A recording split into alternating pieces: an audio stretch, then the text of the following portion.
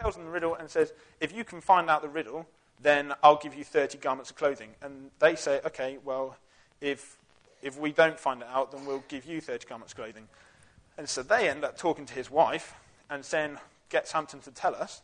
And the wife comes to Samson and is like, nag, until he then says, oh, this is what the riddle's about. It's about the honey and the lions. She goes back to them. They then say to him, oh, this is what it's about. They work it out. And then him, knowing that actually they found it out from his wife, he still realizes that he's got to pay off a bet. So then in verse 19 it says, then the Spirit of the Lord came upon him in power. He went down to Ashkelon, struck down 30 of their men, stripped them of their belongings, and gave their clothes to those who had explained the riddle. Burning with anger, he went up to his father's house, and Samson's wife was given to the friend who had attended him at his wedding. Then chapters 15 starts with this, with Samson. Basically, he goes to his wife's house, and his wife's been given to this other person.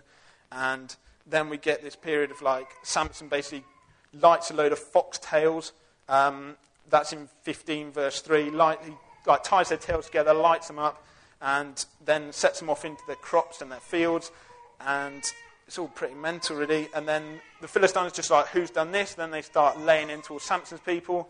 And Samson's like, oh, well, you've done this to me, so I'm going to do this to you. And they're like, well, you've done this to us, so I'm going to... It's like proper year 8 stuff. It's like, oh, well, he hit me, so, yeah, I pulled his hair. He pulled my hair, so, I did this. And it's just like, shut up, yeah? Grow up a bit. Not that I'd say this to Samson, because he'd probably deck me, but,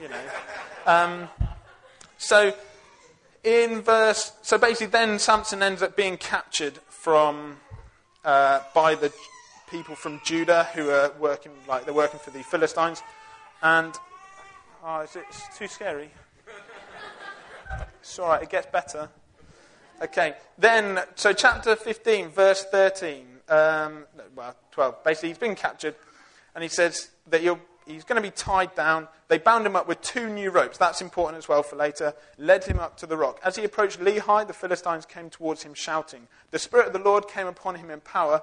The ropes on his arms became like charred flax, and the bindings dropped from his hands. So again, this also relates to some other stuff which we can bring out of this, which we won't necessarily go into today. But in fact, the Spirit of the Lord came upon him and he broke free from these chains and stuff like that. So that's something which I'll just drop in there, just in case God wants to work that in your life. And so the ropes in his arms become like charred flax, and the bindings dropped from his hands. Finding a fresh jawbone of a donkey, like you do, he grabbed it and struck down 1,000 men. Then Samson said, with a donkey's jawbone, I've made donkeys of them. Presume this is the clean version. With a donkey's jawbone, I have killed 1,000 men. When he finished speaking, he threw away the jawbone, and the place was called Ramath Lehi, which means Jawbone Hill.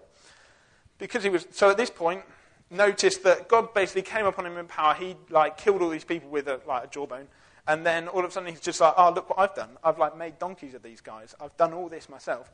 And so it's not particularly doing it for God's glory, even though that God's Spirit is on him and stuff like that. And then all of a sudden, bless him, because he was thirsty, he cried out to the Lord, you've given your servant this great victory. Must I now die of thirst and fall into the hands of the uncircumcised? Then God opened up the hollow place in Lehi, and water came out of it. When Samson drank, his strength returned, and he revived. So the spring was called En-Hakkore, which means coolest spring, and it's still there in Lehi. Then, and this is a fairly good verse for Samson, he led Israel for 20 years in the days of the Philistines. So he spent 20 years leading the Israelites. And then the next verse, in chapter 16, one day, Samson, the leader of God's people, went to Gaza, where he saw a prostitute. He went in to spend the night with her as well. And then basically we get this whole situation where basically people are after her. Then he falls in love with Delilah, and this is where you probably know more about it if you've heard the story before when you've grown up. Basically, the people from the Philistines would say to Delilah, please find out why Samson's so flipping strong. And she'd go to Samson and just be like, oh, Samson, you're so strong. How'd you get like this? And he'd be like, oh, well, if you just tie me up like this. She has to have that voice for some reason. He's like, oh, if you just tie me up like this, then that'd be me gone. I'd be as weak as any other man, including Rich Crocombe. who's not here. So hopefully he won't be listening to this on the podcast. Sorry, mate. And so basically this happens a couple of times. Firstly, with some like bowstrings, and he falls asleep, she ties him up, the Philistines come in, and then he's just like, boom, I'm fine actually. And then he does it again with new ropes, which we heard before that he'd actually already been tied up in before, and so he knew that he'd be fine. But he said, oh yeah, if you tie me up in new ropes, then like, yeah, I'll be as weak as any other man.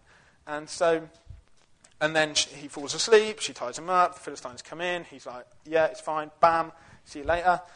Happens again, and then the last time, he says, actually, it's because I'm a Nazarite. Actually, it's because I've been set apart from God, for God, and then actually, if you cut my hair, then I would be as weak as any other man. And so she realized that actually so basically this is like his first wife. It was like she just nagged and nagged and nagged and nagged and nagged. And then he was like, actually, I will tell you then. Actually, it doesn't matter that God's kind of like set me apart. Actually, your nagging's too much. And so basically she cut his hair, tied him up, and then lo and behold, he awoke from his sleep when the Philistines came in, and he couldn't because his hair was chopped off. And it says here in verse 20, it says, he awoke from his sleep and said, I'll go out as before and shake myself free. But he did not know that the Lord had left him. Then the Philistines seized him, gouged out his eyes, and took him down to Gaza. Binding him with bronze shackles, they set him to grinding in the prison. But the hair on his head began to grow again after it had been shaved. Then we get to Samson's death. So basically, all the rulers of the Philistines, they had Samson in prison. They brought him out to entertain them, and they were like, so verse 25, bring out Samson to entertain us. It's almost like bear baiting and stuff like that. It's just like, bring out this guy to entertain us. So they called him out, and he performed for them. And then this is the last bit. When they stood him among the pillars, Samson said to the servant who held his hand, put me where I can feel the pillars that support the temple, so that I may lean against them. Now the temple was crowded with men and women. All the rulers of the Philistines were there, and on the roof were about 3,000 men and women watching Samson perform. Then Samson prayed to the Lord, O sovereign Lord, remember me. O God, please strengthen me just once more, and let me with one blow get revenge on the Philistines for my 2 eyes. Then Samson reached out towards the 2 central pillars on which the temple stood, bracing himself against them, his right hand on one, his left hand on the other. Samson said, let me die with the Philistines. Then he pushed with all his might, and down came the temple on the rulers and all the people in it. Thus he killed many more when he died than when he lived. Okay, now I appreciate that was quite a substantial amount of words, and if you can read that, then that's great. It's supposed to be size 32 font, but it's actually size 18, so hopefully you at the back can read it. So, now I've done all that, basically we could learn like loads of stuff from Samson's life, but basically I want to pick out 3 points. The first point, and this is the next slide, I think it's just got the title and maybe a few little bits. Yeah, the next bit on. Okay, Samson didn't earn his gifts. It's all about grace. So actually, when Samson was conceived, his parents didn't seemingly actually warrant having a child or anything like that. It doesn't sound like they'd actually done anything to be rewarded with a kid. And Samson certainly hasn't been rewarded for anything that he's done in having all of these gifts. And, and these were pretty cool gifts, actually. I mean, the fact that he just had this superhuman strength, I mean, that's a pretty great gift to be getting. But actually, Samson hadn't done anything to warrant it. And in the same way that Samson's birth wasn't, it was extraordinary and it was just by grace, so in our way, we're new creations. That's just by grace. There's no actually we don't deserve it in any way. His parents didn't deserve to have a kid. He didn't deserve to have all these gifts that God had given him. And actually, in the same way, you and I mean, me and Ray and Juliet, we joke about the fact that a couple of prayer meetings ago, basically, we got told we were rubbish, which is basically like about God's grace in it, that actually none of us warrant it. And but I just thought I'd mention that in there as well. But actually, it's God's grace in everything that makes it all fine. And it's not like with the gifts, the spiritual gifts and stuff like that. It's not like God's like, oh yeah, well you've done a quiet time for every day this week, so have a gift of prophecy, or you helped an old woman across the road, so, have some tongues. Like, he's not like that. He's not just giving you gifts because you've done good things, but actually it's because of his grace that you receive any gifts. And yeah, sure, there's definitely a call upon us to steward our gifts well. I'm not saying that there's not, but actually we need to recognise that all the gifts that we have, whether they're gifts of hospitality, leadership, serving, and all of those ones, it's just a gift from God. And in the same way, Samson had done nothing to deserve his gift before. And let's face it, he didn't do anything to deserve his gift during his time either. So it's not like, he messed up once, and he was just like, he did that thing with the riddle where he used his superhuman strength to actually bash a load of people in and take their clothes to pay off a debt. And it's not like God was like, well, actually, you've used your gift for wrong there, so actually, no more gift for you, mate. And in the same way, if you mess up, throughout your Christian life, and let's face it, we all do, and actually God's not just going to take those gifts away from you. He's so much more gracious than that, and we need to understand that. So Samson was a product of God's grace, and he knew about the gifts that God had given him. And so he had great potential to do great things in God. And in the same way, we have great potential to do great things for God as well. Right, so potential. It's one of the words I most use on end-of-term reports.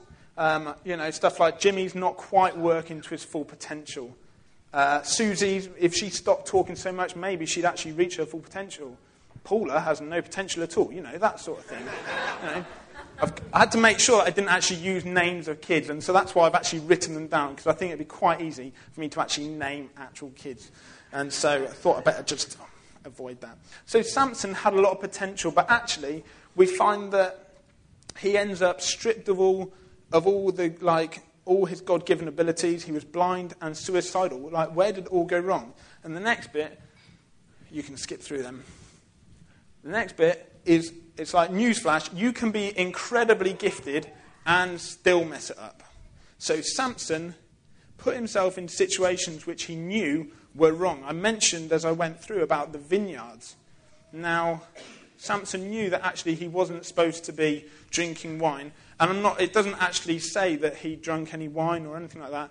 But you're half thinking, well, you're actually putting yourself into a situation where God's called you not to be. And then we said about the dead carcass as well. And it's that point where, and I think this might be the next. Yeah, so sometime later when he went back to marry her, he turned aside. So it's almost like he's walking along, and then it's that turning aside to look at the lion's carcass. And in the same way, I think that a lot of us, in our walk with God and stuff like that, suddenly it's just like you turn aside and you look at what you shouldn't be looking at, and you kind of entertain that idea, you entertain that sin, that habit, that thought pattern, and it's a place where you shouldn't be going. And some of us are doing that in our lives, even today, even this past week. We know that we should be walking along our life like this, and then suddenly it's like we look aside, and actually that bit looks more attractive. And the thing was that actually, and this is the next bit, that Samson valued the sin in his life more than the God in his life. So he was there walking along, and actually and this is the same for him over and over again. Actually, he chose sin over God. He valued it more than he did value God. He was like, okay, well, thanks for the gift, God, but actually this Delilah, she's really hot.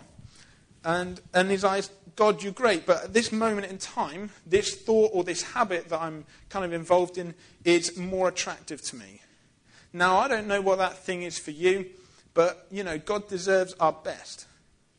Samson wasted his potential on practical jokes, getting out of scrapes, paying off debts, and ultimately gave it all up for this woman. Make sure you don't do the same. If God has gifted you in any way, which he has, then you need to make sure that you use it for his glory. Thankfully, Samson's story isn't just about him being really gifted and then messing up. Because if that was the message, then we'd all go out to the sunny afternoon not feeling great about ourselves. Okay? But thankfully, actually, God is a lot more gracious than that. And there's a lot more hope for us in God when we do mess up, because, let's face it, we do. And so the next side is the third and final point. God can use a person in spite of their mistakes. God can use a person, he can restore a person in spite of their failures. By the end, we see that Samson had his eyes gouged out. Right? He was in prison and he was brought out to entertain the rulers of the Philistines. He was being mocked. And then Samson turned to the Lord even in his mess. And actually, it was especially in his mess. He says, and this should be the next bit, "O sovereign Lord, remember me, strengthen me one more time." He was done with all the jokes and all those sort of things. He just wanted to use God's gift one more time. In spite of Samson messing up a considerable amount, making a joke of his gifts, and not treating God with much honour, he turned to him in his hour of need. God is that gracious that actually, despite us messing up all the time, when you turn back to him, he actually will respond. You know, we're going to be taking communion later, and actually that's a sign that we recognise that what Jesus did on the cross for us, and that grace that he's given us to actually know the Father, that actually it doesn't matter what we've done, we're new creations. And actually Jesus died to defeat sin, to get rid of all that shame. And in fact, we should never think that because we're in a right mess that we're too far from God. We should never think that actually, well, you know what, God, I've done this, I've done that, I've done the other. You know, I'm actually too far. Actually, I'm not sure that your dying on the cross covers this bit.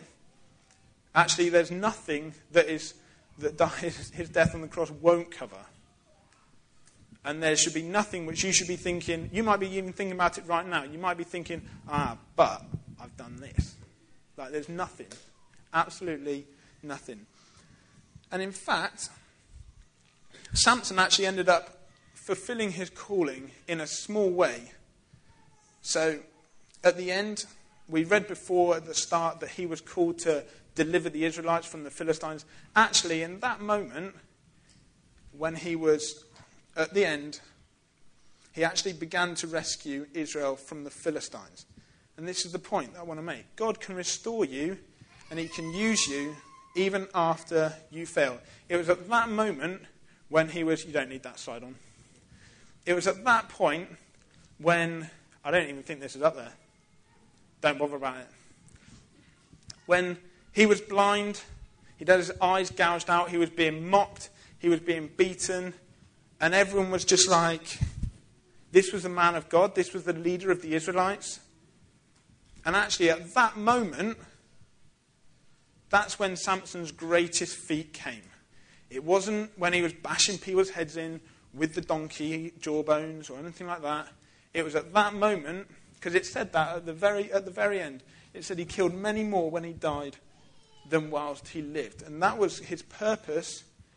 He fulfilled his purpose far more at that moment. In his weakest moment, he fulfilled God's purpose far more than in what humanly would have been his strongest point. And actually, God uses the weak people of this earth to shame the wise. And he uses us because of his grace and because actually his glory is shown through weak people. And so, and you can relate that back to, when Jesus died on the cross, like, as one of the words, it might have been Peter, or it was either Peter or Nick, was talking about when Jesus was on the cross and he was being mocked and all those things, that actually it was at that moment when he achieved everything for us. And, that's just amazing that actually as man looks on and kind of sees, this is the end, this is like rubbish. actually it's at that moment when God does his most. So if you're feeling weak here this morning, if you're feeling like actually like you've not got a lot to give, if you're feeling like actually there's a lot of things in your life which you're really struggling with, do you know what? Like God will use you in your weakness. God will use you in that, not just in spite of it, he'll use you in it. And so, as we conclude, like Samson understood that in the end he was born of grace. He may have messed up, he may have struggled with a load of things, but actually God used him. He ends up in the Hebrews Hall of Faith. In that bit in Hebrews in chapter 11, verse 32, it talks about Samson being a great man of faith. Now, having read about him over the last week or so, there's not a great deal which I can be like, oh, well, he's a really good role model for me to have. Like, I really want to,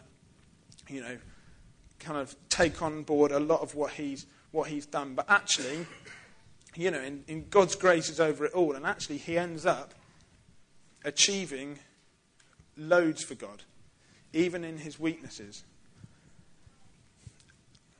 So he was born of grace. He may have messed up, struggled with a whole host of things, but actually God still used him by grace. In the same way, may we too recognize that we are born of grace. We are gifted by grace.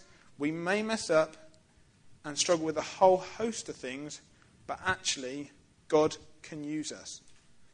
And let's not wait till, like Samson, till we're dying to actually realize this, that God can actually use you. Through Jesus' death on the cross, we can enter into God's throne room through nothing that we've done, but just because of everything that he's done. And actually, we can know the love of the Father. And by the power of the Holy Spirit, we can fulfill our potential and step into God's purposes for our lives. Okay, I'm just going to pray, and then Sasha's going to come and lead us in some communion. Okay, Lord Jesus, I want to thank you so much for what you've done for us. Lord, I want to thank you that we are children of grace. Lord, that we're here this morning just because of your grace upon us. And so, Lord, we just, as we gather around your table, Lord Jesus, we just thank you so much for what you did for us. And Lord, we just accept your grace, knowing that actually there's nothing that we've done, there's nothing that we can do to actually deserve it any more now than before.